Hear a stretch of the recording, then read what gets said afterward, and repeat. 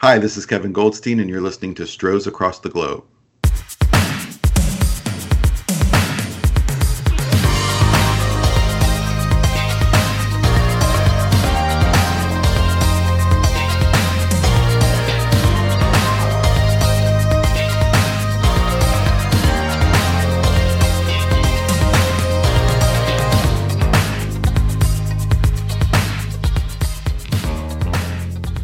Hi everyone, and welcome to episode 8 of Stros Across the Globe, the podcast presenting an international view on the Houston Astros, brought to you in association with Apollo, all Houston, all original.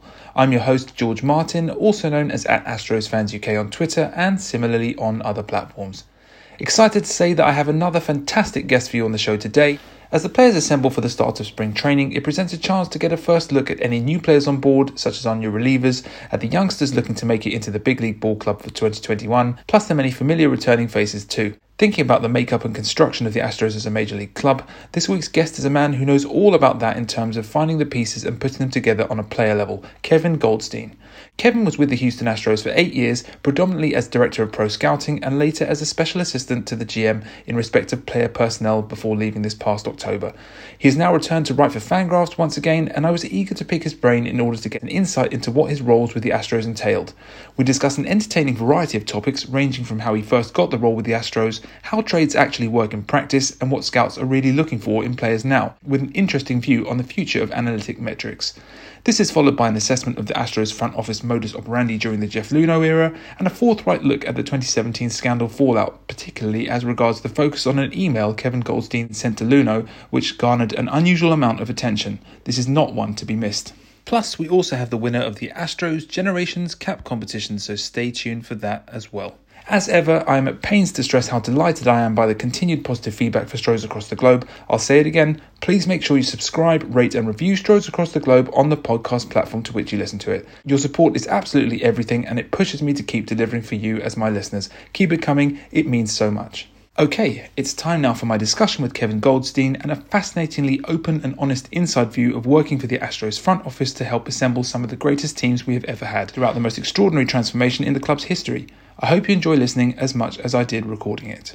Right, I am delighted to be joined on the show by another superb guest for you today, who I'm very excited to break down Astros baseball over the last decade with. He may not perhaps be a household name amongst Astros fans, but that in no way undermines the importance of his work for the club across 8 years, primarily as part of the Jeff Luhnow regime.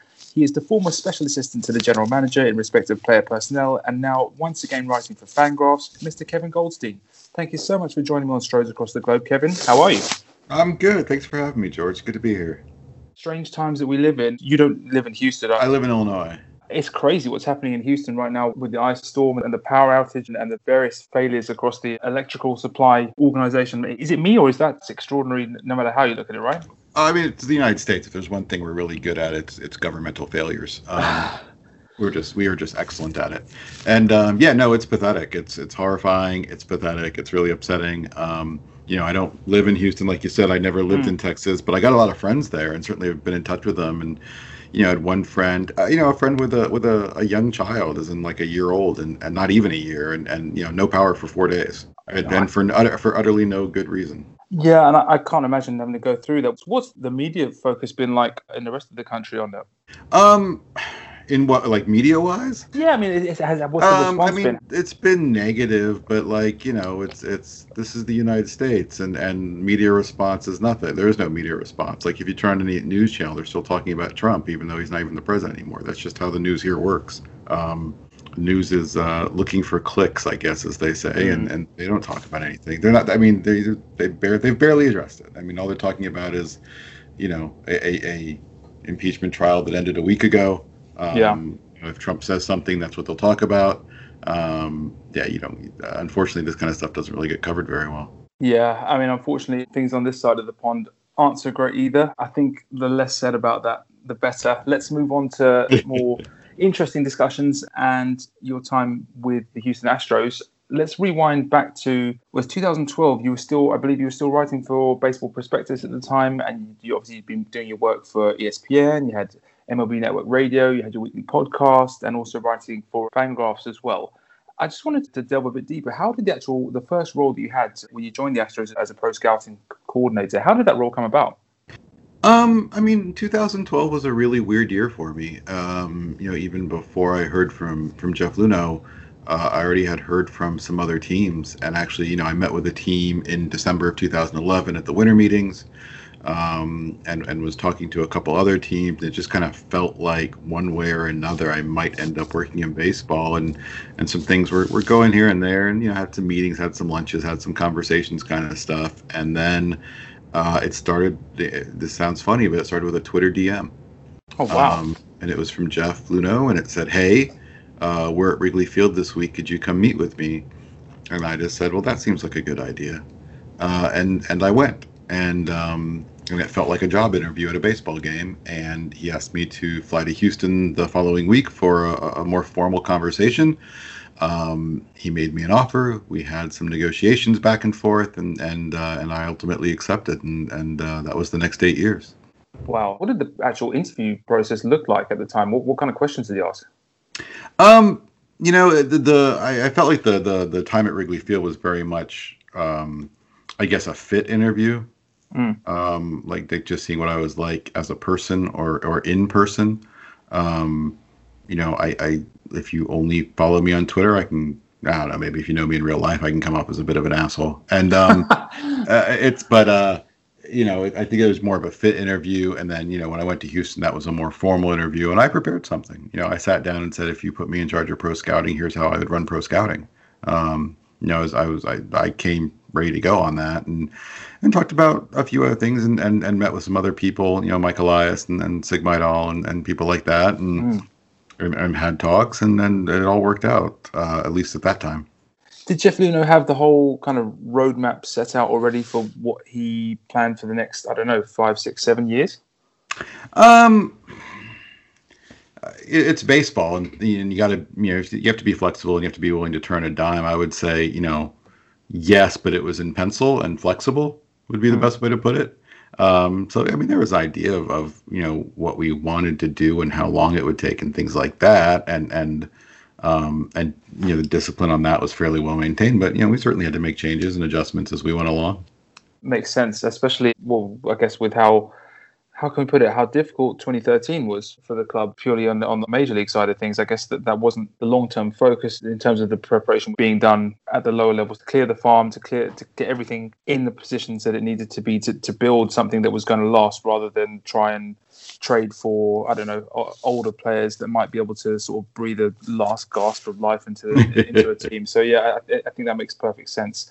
What did, as pro scouting coordinator, when your first role at the club, for someone like myself who doesn't know the kind of ins and outs of that type of role, what does that actually involve on a day-to-day basis? What are you doing during the season?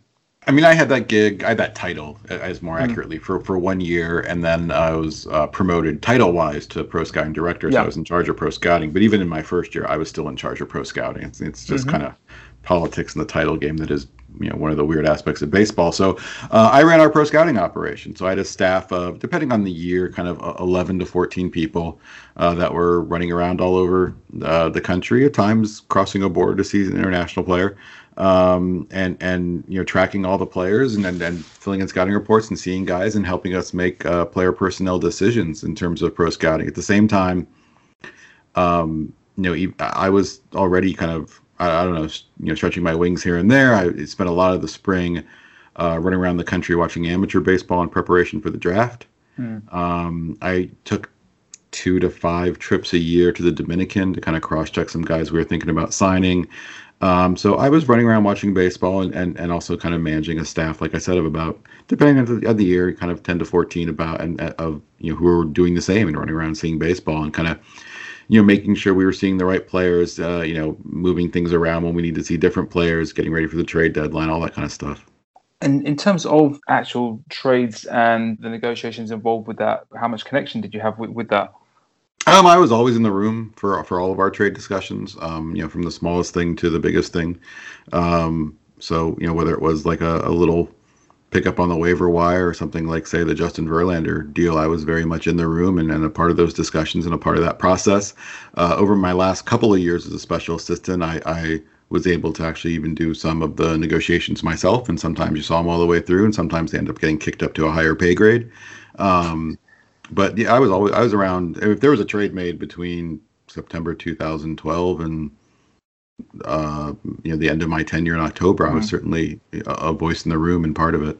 That Verlander trade, that must have been a thrilling moment. I mean, I think to say the least. I mean, what was that like being there kind of on the front line for that?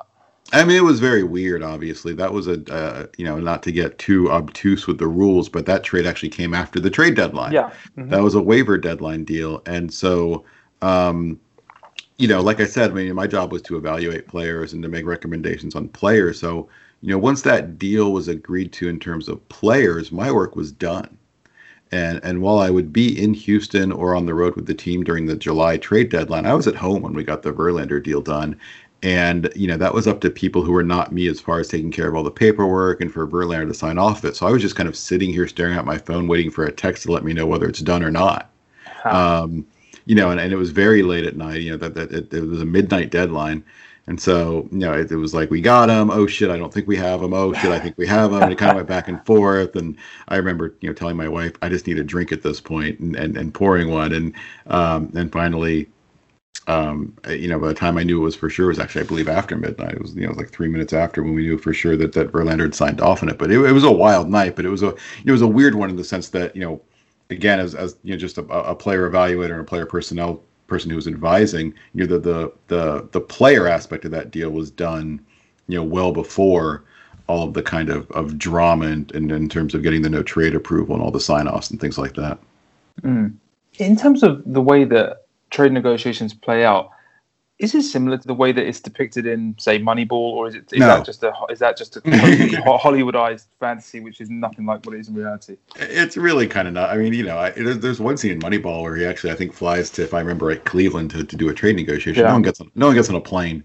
And to be honest with you, it's funny stuff. I probably 80 to 90% of the first, of all the initial talks are just text messages back and forth. Lot of texting. And just like, I think the other thing is just the amount of talks that happen that no one really hears about publicly. I used to joke that, for every kind of 200 talks initiated by even one side or the other, maybe 10 turn into real conversations. And of those 10, maybe one turns into a transaction that actually gets over the line. So it's a lot of, wasted time's a bad word, but it's a lot of wasted time. Yeah, I can only imagine the amount of not even weren't to be trades, but just things that which never took off, which people never find out about, sure. Which they'd probably find very interesting in retrospect. What did you find were the sort of biggest and the greatest challenges of that role, or this sort of the pro scouting role? I mean, the trade stuffs are hard. Trades are hard. It's hard to get. It's hard to find a match. It's tough because you like your own players. That's hard. It's hard not to like your own players. Yeah. And they like their own players. It's hard for them not to like their own players, and for you to find something you're willing to give up or something they're willing to give up is can prove to be quite difficult. And so that's usually the hardest thing, is just finding a range. And everyone, I think at times you see a trade, you go, oh, that makes a lot of sense for both teams, and often they do. But when you're trying to win a trade, like you're trying to get more than what you're giving away, obviously, and it's tough to get those matchups right. Yeah, I can certainly imagine that's the case of a very difficult balancing act. Purely on the scouting side of things, I guess there are a lot of variables, but were there specific things which you were looking for? I guess like high contact rates for hitters, or high spin rates for pitchers. What sort of things were you analysing when you're trying to assess whether someone's worth taking a longer look at? I mean, it's complicated. It's those things all sound really good to me, but you're looking at kind of the whole player, and it's can this guy make contact? Can this guy make hard contact? Can this guy play defense? Does this guy have a good approach at the plate in terms of balls and strikes and swinging at the right pitches and things like that? Can this guy run? For pitchers, what does this guy's delivery look like? Is he a starter? Is he a reliever? How hard does he throw? But beyond that, how what's his fastball look like? There's such a thing as like a really good 91 mile an hour fastball and a really bad 99 mile an hour fastball. Can he spin a baseball in terms of throwing a breaking ball? Can he get off speed? Can he command his arsenal? And then there's the kind of stuff that doesn't really get talked about enough, which is kind of the, almost like the private investigator work of who is this guy? What's this guy like? How's this guy going to fit in the clubhouse? Does this guy work? And this the general baseball term is makeup. What's the makeup on this guy? Is he going to get along? Is he going to be open to the way we develop players? Is he going to be open to coaching and instruction and kind of some of the new technology stuff the Astros used? And that played a really huge role as well. And when you're making some of these decisions. Definitely. I think we can all sort of, without naming names, think of players over the years who perhaps haven't quite gelled with the chemistry of the clubhouse as much as others may have done so. So I can imagine the additional challenges that adds to that role. What was the major difference between when you were director of pro scouting for 4 years and then you became special assistant to the GM, player personnel, quite a long title, but obviously slightly different role. What were the primary differences when you moved to that in 2016? I think it was 2016 to that special assistant role. What new responsibilities did you have?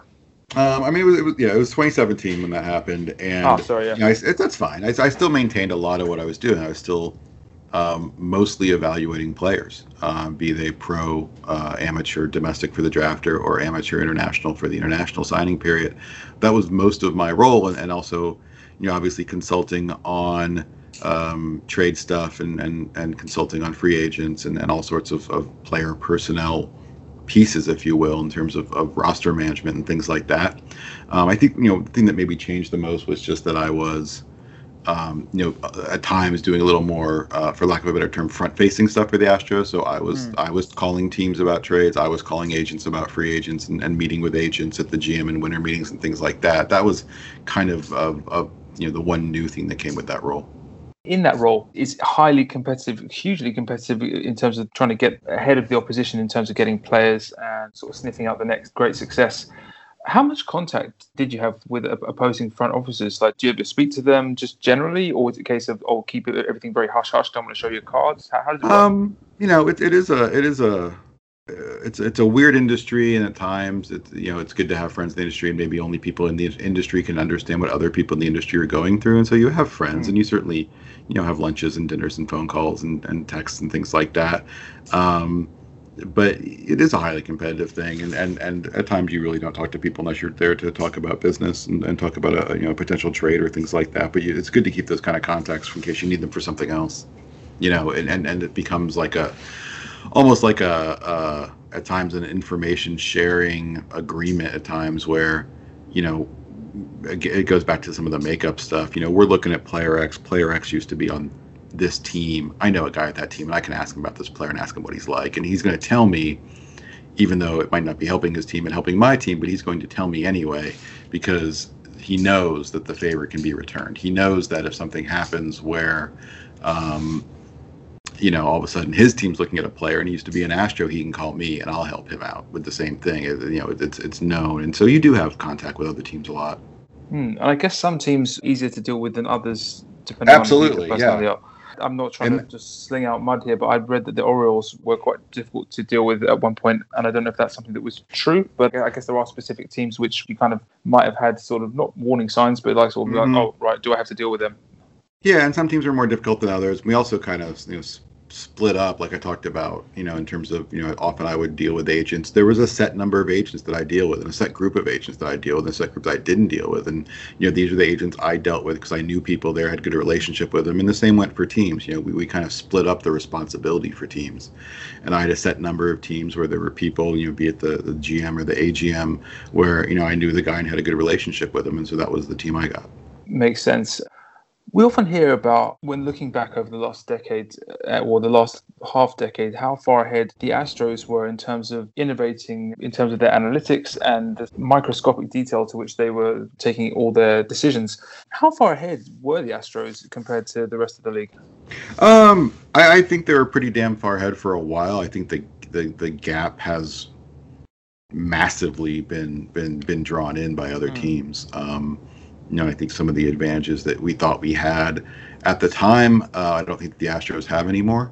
I think at times that was most jarring during the draft, where, over the last 3 or 4 drafts, all of a sudden, players that the Astros really liked, that were seen as our little secret, if you will. Yeah. All of a sudden they'd go off the board and you're like, oh, they saw it too, huh? And then they're onto it. They're onto what you're looking at in players and things like that. And so that kind of thing, I think, every team's made very, very large investments into kind of the analyst R&D world of the sport. I think it's really hard to have any sort of. I mean, there are competitive advantages. It's just the size of them have reduced dramatically over the last 4 to 5 years. Yeah, I wonder. This is a slight tangent, but I wonder where the game is going in an analytical sense over the next decade. Where do you see it going? I wasn't actually going to go this route just yet in the conversation, but if you look at the difference between, say, 20 years ago and 10 years ago, and then 10 years ago and now, it seems to be like ramping up and further and further and further to the point where, like I said, everyone is looking for that little advantage, and it's harder and harder to find those little pockets of something which has not been looked at before. Where do you see the scouting and analytical side of the sport in, say, 10 years from now?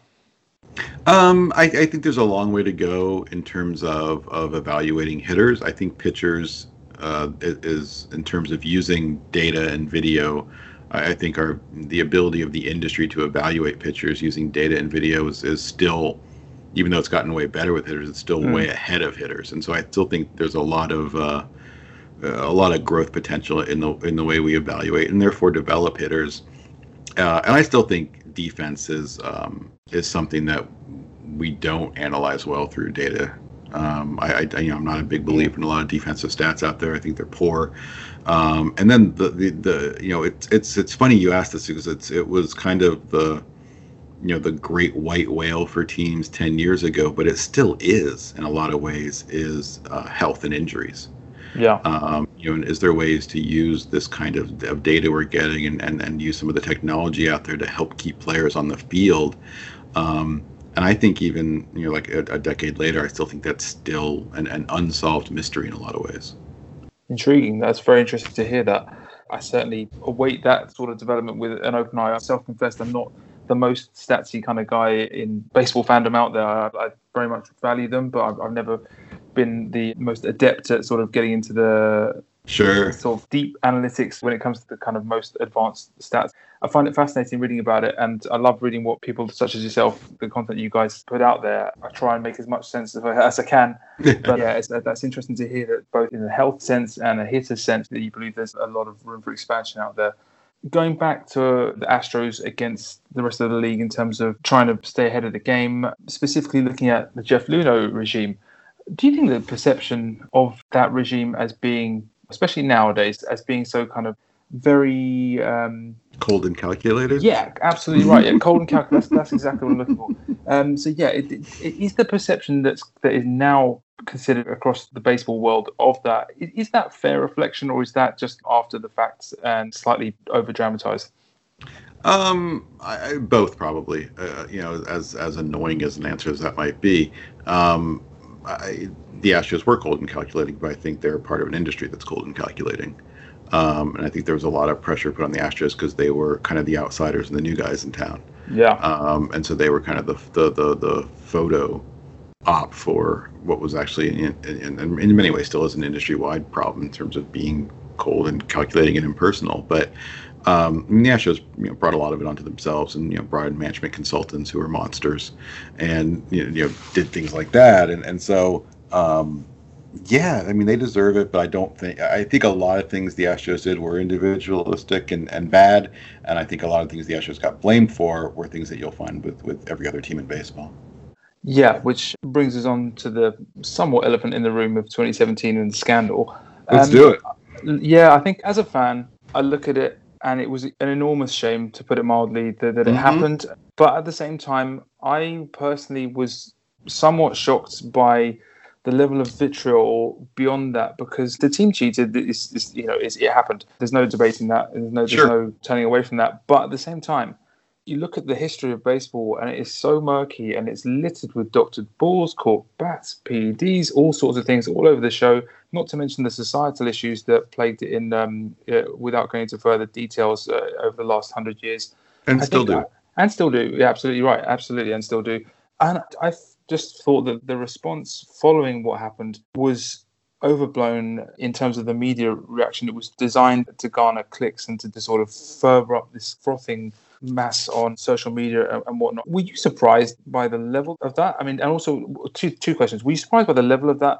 And also, do you think that the coverage presented by, well, I'm not trying to drag people's names through the mud, but I'm just saying that the way it was presented by, say, Jeff Passan and Evan Drellich and Ken Rosenthal, was it a fair reflection of what was going on in baseball at the time? Because let's face it, whilst the Astros were undoubtedly stupidest to engage in such a caveman-like attempt to deliver stolen signals, that was something which quite clearly, if you look at the Apple Watch saga, if you look at other instances of replay room issues that happen across the league, was that a fair presentation of that issue? I mean, I don't know how well I could speak to it being fair to baseball, but like as far as how the Astros were treated, I mean, the reaction is not something necessarily the people writing that stuff can control. The reaction is going to be the reaction. That's the public, and they didn't, in terms of talking about what the team did during games, nothing they wrote was untrue. And so it's certainly, I mean, look, I know Jeff and Evan and Ken, and I consider them friends, and then I certainly don't hold any grudges against them. No, fair enough. I think for me personally, it wasn't so much what they wrote about 2017, which is absolutely fair. Like I said, it was true, it happened. It was more the fact that it didn't squash enough the postscript, which was this ludicrous buzzer nonsense, which followed Jose Altuve, which in my opinion, and I have to say, I found fairly disgraceful, because what was propagated online, I know it started off with, I think it was John Boy, who allowed that Beltran's niece rumor, which was bizarre, to go out there, and it wasn't squashed enough, because at the end of the day, you had Jose Altuve, who statistically, if you look at ScienceStealingScandal.com, the incredible effort by the Astros fan Tony Adams to document all the bangs from the scandal, Jose Altuve was one of the, I think, 3 or 4 players who basically didn't engage in this at all. And for him to then become the poster boy and the figurehead for the whole scandal was outrageous. That's, for me, as an Astros fan, I felt the media didn't do enough to say, right, this is what happened, this is what didn't happen. They were happy to let that narrative kind of play out. And unfortunately, now the fans believe it. Maybe. I don't know how many people believe that. I mean, it's not to get political with you again, but I mean, you're talking about a country where 25% of the population believes that one party is satanic and eats children. So I don't know why you need to get too surprised at them to believe the other stuff. And the thing is, like, they have a base truth that the Astros bang trash cans. I like you calling it caveman, because at times it always kind of made me laugh, just like, like teams would or people would write about this like some sort of sophisticated scheme. I'm like, they're banging a trash can. I know. Yeah. This is not sophisticated. This is dumb.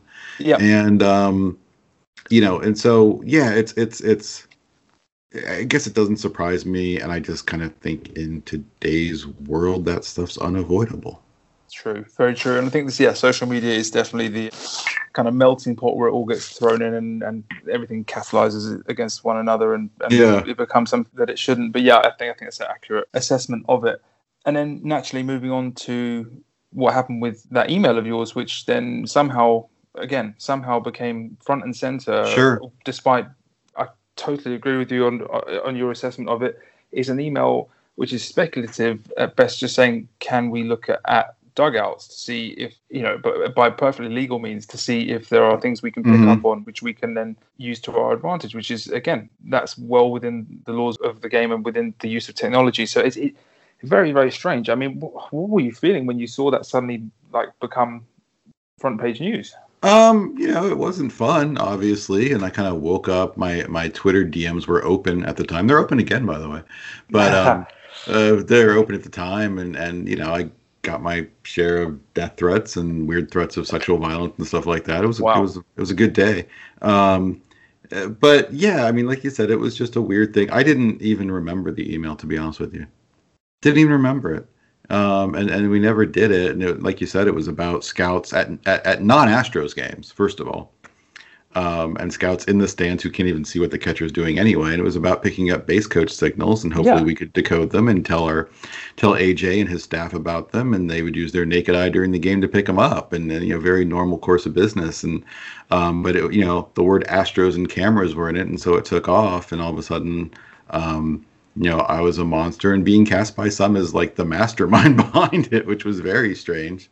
When I didn't live in Houston. I really had no involvement in day-to-day game day operations, Mm. but here it was, and yeah, it was really upsetting, and it took a real personal toll, to be honest with you, and it did have some value. You learn. I learned very well from that time who my friends are, and that's the one thing I can take away from it that I still really value. No, I appreciate that. From reading your, as I said, your comeback piece on Fangraphs, I very much detected, to put it mildly, the disappointment that you didn't receive backing from the club to squash that story. And I find that strange that they didn't, because what you said about they were worried that it would just make it front page news again, the story wasn't going away anyway. So it actually would have made more sense to say, look, this is not at all part of what happens. I don't want to burn personal bridges with the Astros but at all, but it's just, I find that very strange. And I think that's absolutely not the way it should have gone down. And I'm sorry you had to go through that whole experience. I'm sure there were, like I said, a lot of unfortunate life lessons to learn from how the response kind of bore out. Yeah, for sure. I don't want to spend too much time talking about that. Let's slightly move back on to whilst you're with the Astros. What was your most satisfying success in your tenure? I'm not a big fan of and a lot of kind of taking credit for something. Mm-hmm. I feel like when a trade was good and something good happened, it really always was a team effort, and there were a lot of people involved and a lot of people chiming in, a lot of people looking at players, a lot of people making suggestions, and the end result of a trade or a free agent signing or a draft pick, comes from the work of a lot of people. And so I was never a fan of kind of keeping score like that. Mm-hmm.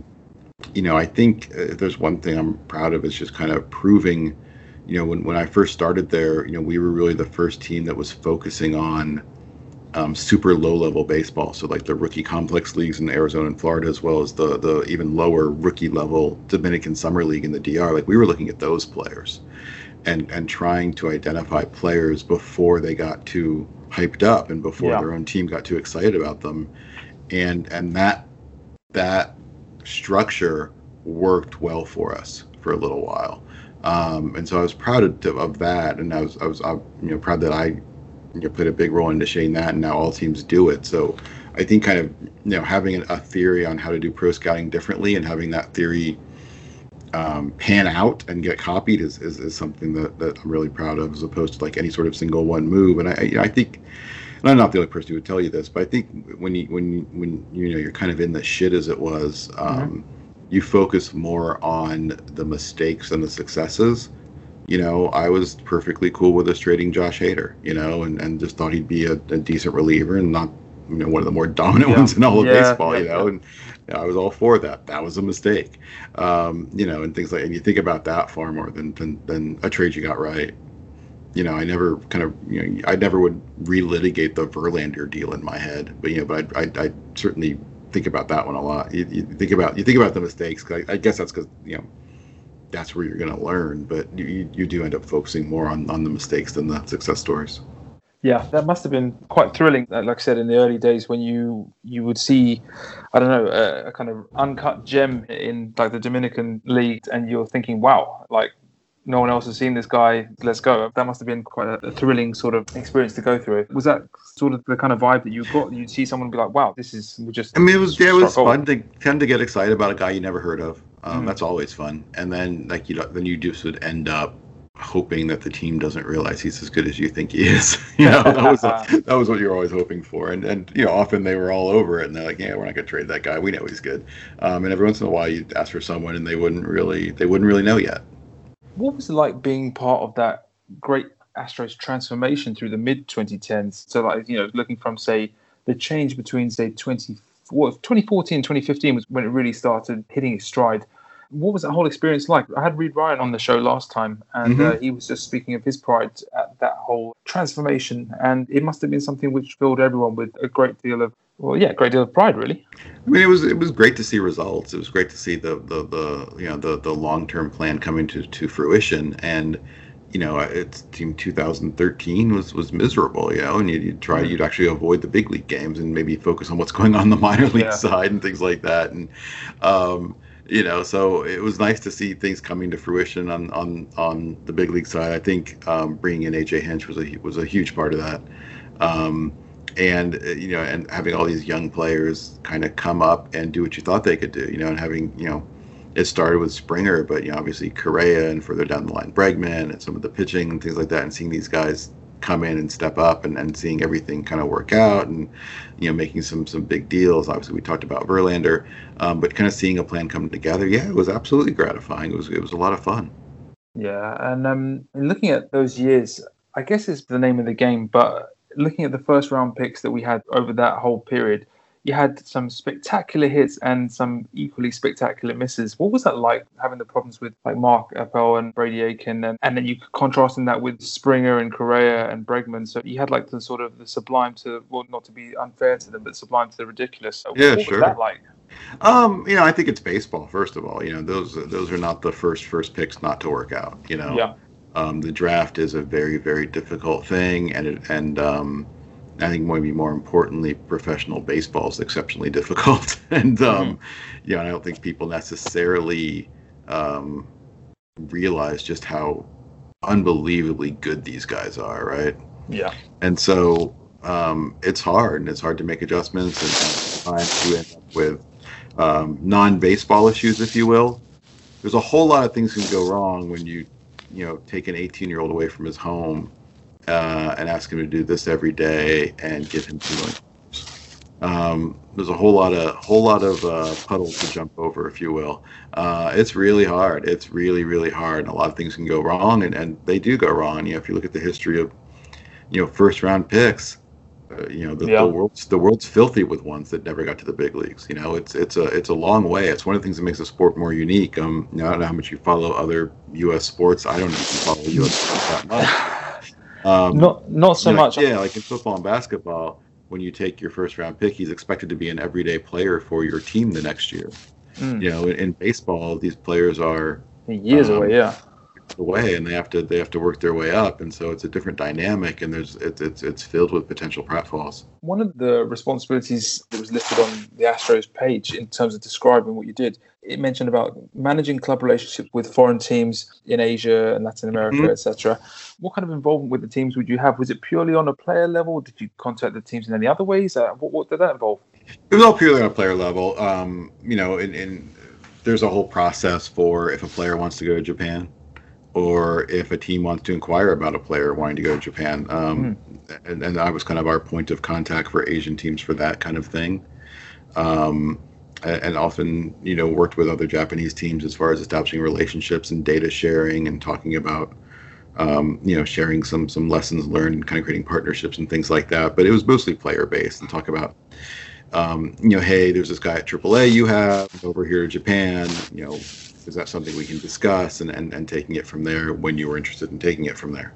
Which kind of teams were you involved with in terms of those connections, if they're not something which is confidential? No, these are like NPB teams, so Japan League teams and Korea League teams, and obviously, as you know, players from Major League Baseball go over to Japan and Korea and get to play every day and make more money.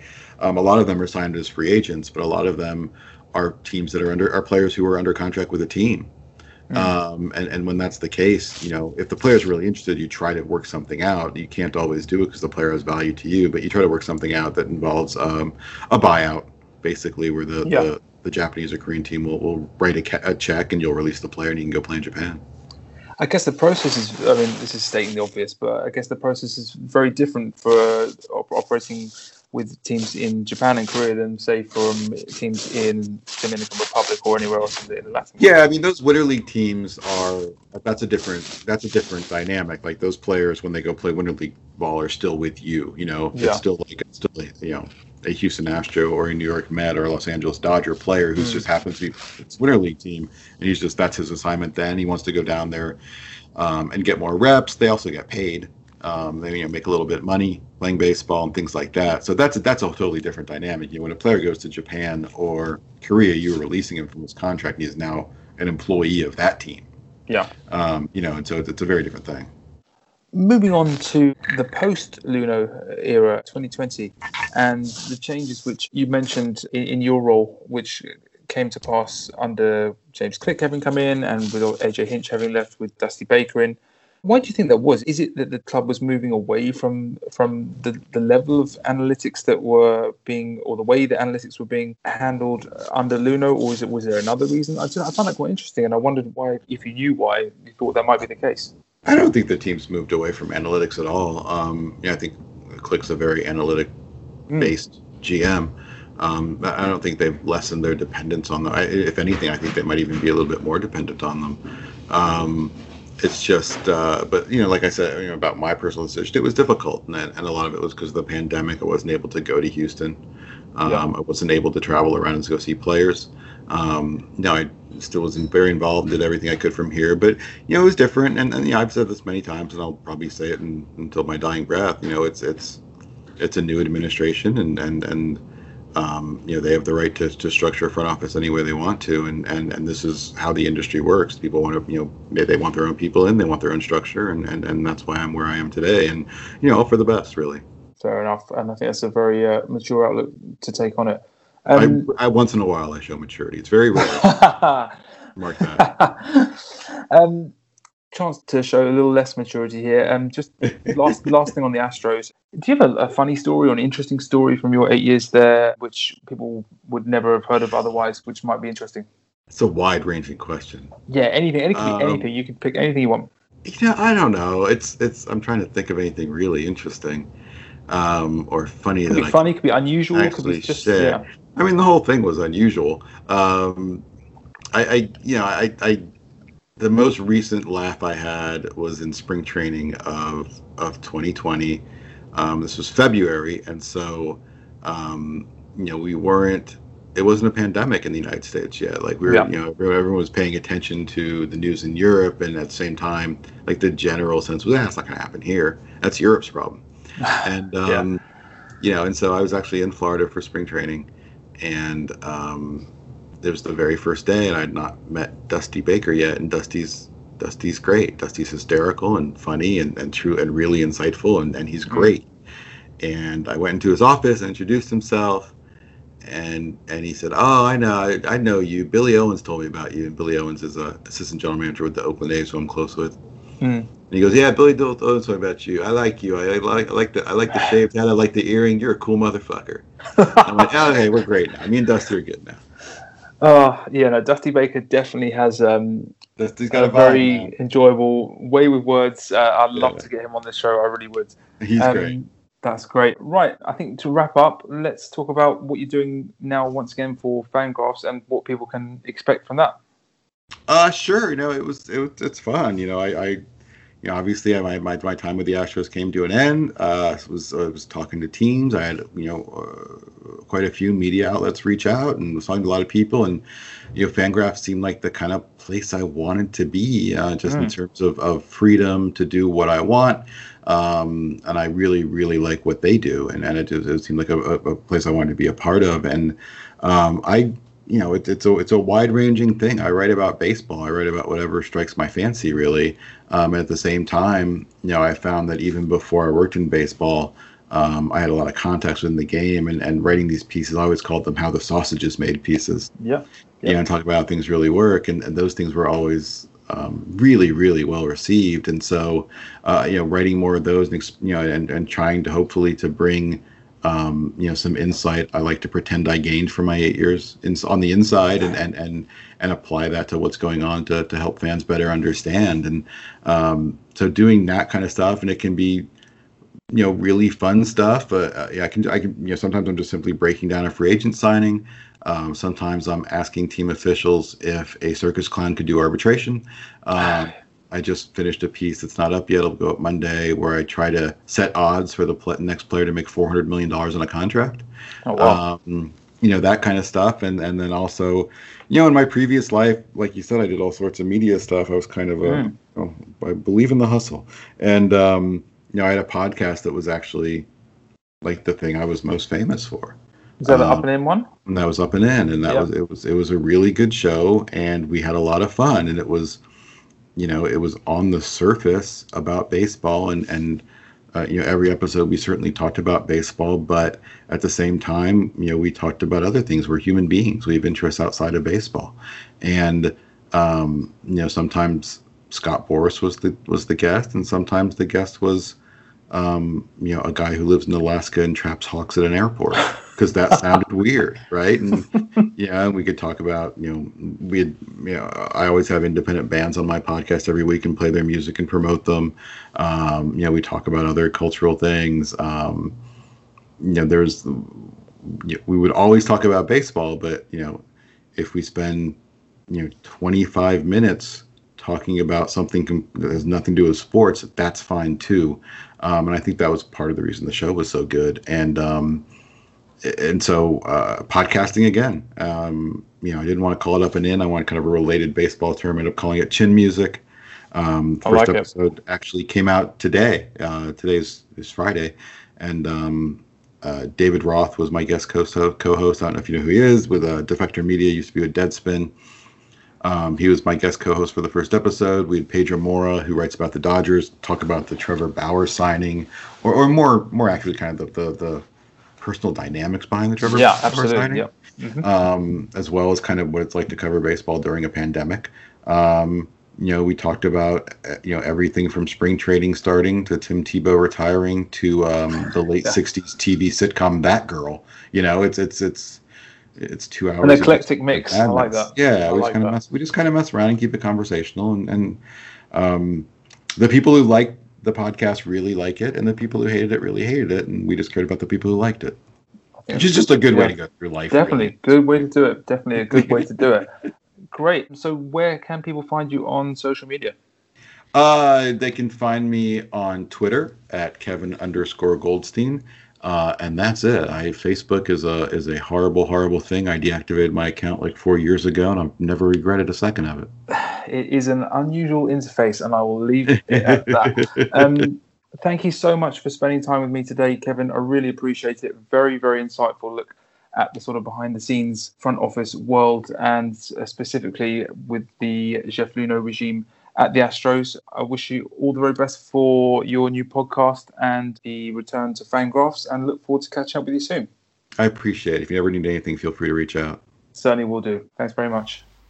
What a truly entertaining conversation that was.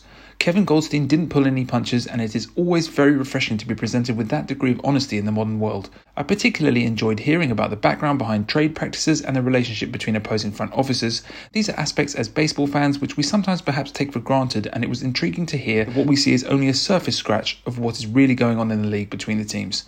Kevin's assessment of how much the gap has closed between the Astros' innovative approaches and the rest of the clubs was most illuminating, and led to his fascinating and thought-provoking views on the future development of analytic metrics within baseball, most notably in terms of the potential to use them more to preserve the health of players. I sympathise with Kevin greatly over how he was placed in the crosshairs of the scandal fallout, sadly not the only person attached with the club to be unfairly singled out by the public in its wake. Kevin Goldstein's views and honesty on the hot topics within baseball will certainly be worth following, and I would absolutely urge you to check out his work once again for Fangraphs. Now, it's time for the latest prize draw to see who has won today's giveaway of the 3 Astros caps from across the most recent logo eras, which I have dubbed Astros Generations. As ever, I've noted all the social media handles of everybody who entered and assigned each of you with a number. Let's head once again to Google's random number generator with the number of total entrants set as a maximum to see who has won. And it is number 14, which is at Ricochet8262. Many congratulations to you. Remember that the 2 retro logo caps are pretty small, so hopefully they will find a happy home where you are. I will be sending you a DM so that I can get these caps sent on their way to you. That's all for episode 8. Please make sure you're following me on Twitter. That's at AstrosFansUK. Please also do so on Instagram as UK Astros Fans, and on Facebook, even if it may not be my favourite interface, where you'll find me as George Martin with the Union Jack in Astros colours as the display pic. If you have any Stros across the globe questions, you can also email me at astrosfansuk@gmail.com. I must also urge you to follow Apollo, a group I'm hugely proud to be part of in representing Houston, and who celebrated its 1-year anniversary just a few short days ago. So congratulations to everyone on board in this journey, which is only just beginning. That's at Apollo HOU on Twitter and Apollo HOU on Instagram. All Houston, all original. Apollo have some very exciting plans and developments in store for you all this year, and I will always keep my followers updated. Having said that, I too have some very exciting developments in store ahead of the Astros' forthcoming season, so watch this space. A massive thank you as always for listening to Strohs Across the Globe. Please subscribe, rate and review to let me know how much you enjoy this podcast. Do spread that word. Keep an eye out for the next episodes of Strohs Across the Globe, as I may have plans in the works already. Who knows? I look forward to having you all with me again soon for that. And remember, wherever you are across the globe, let's go Strohs.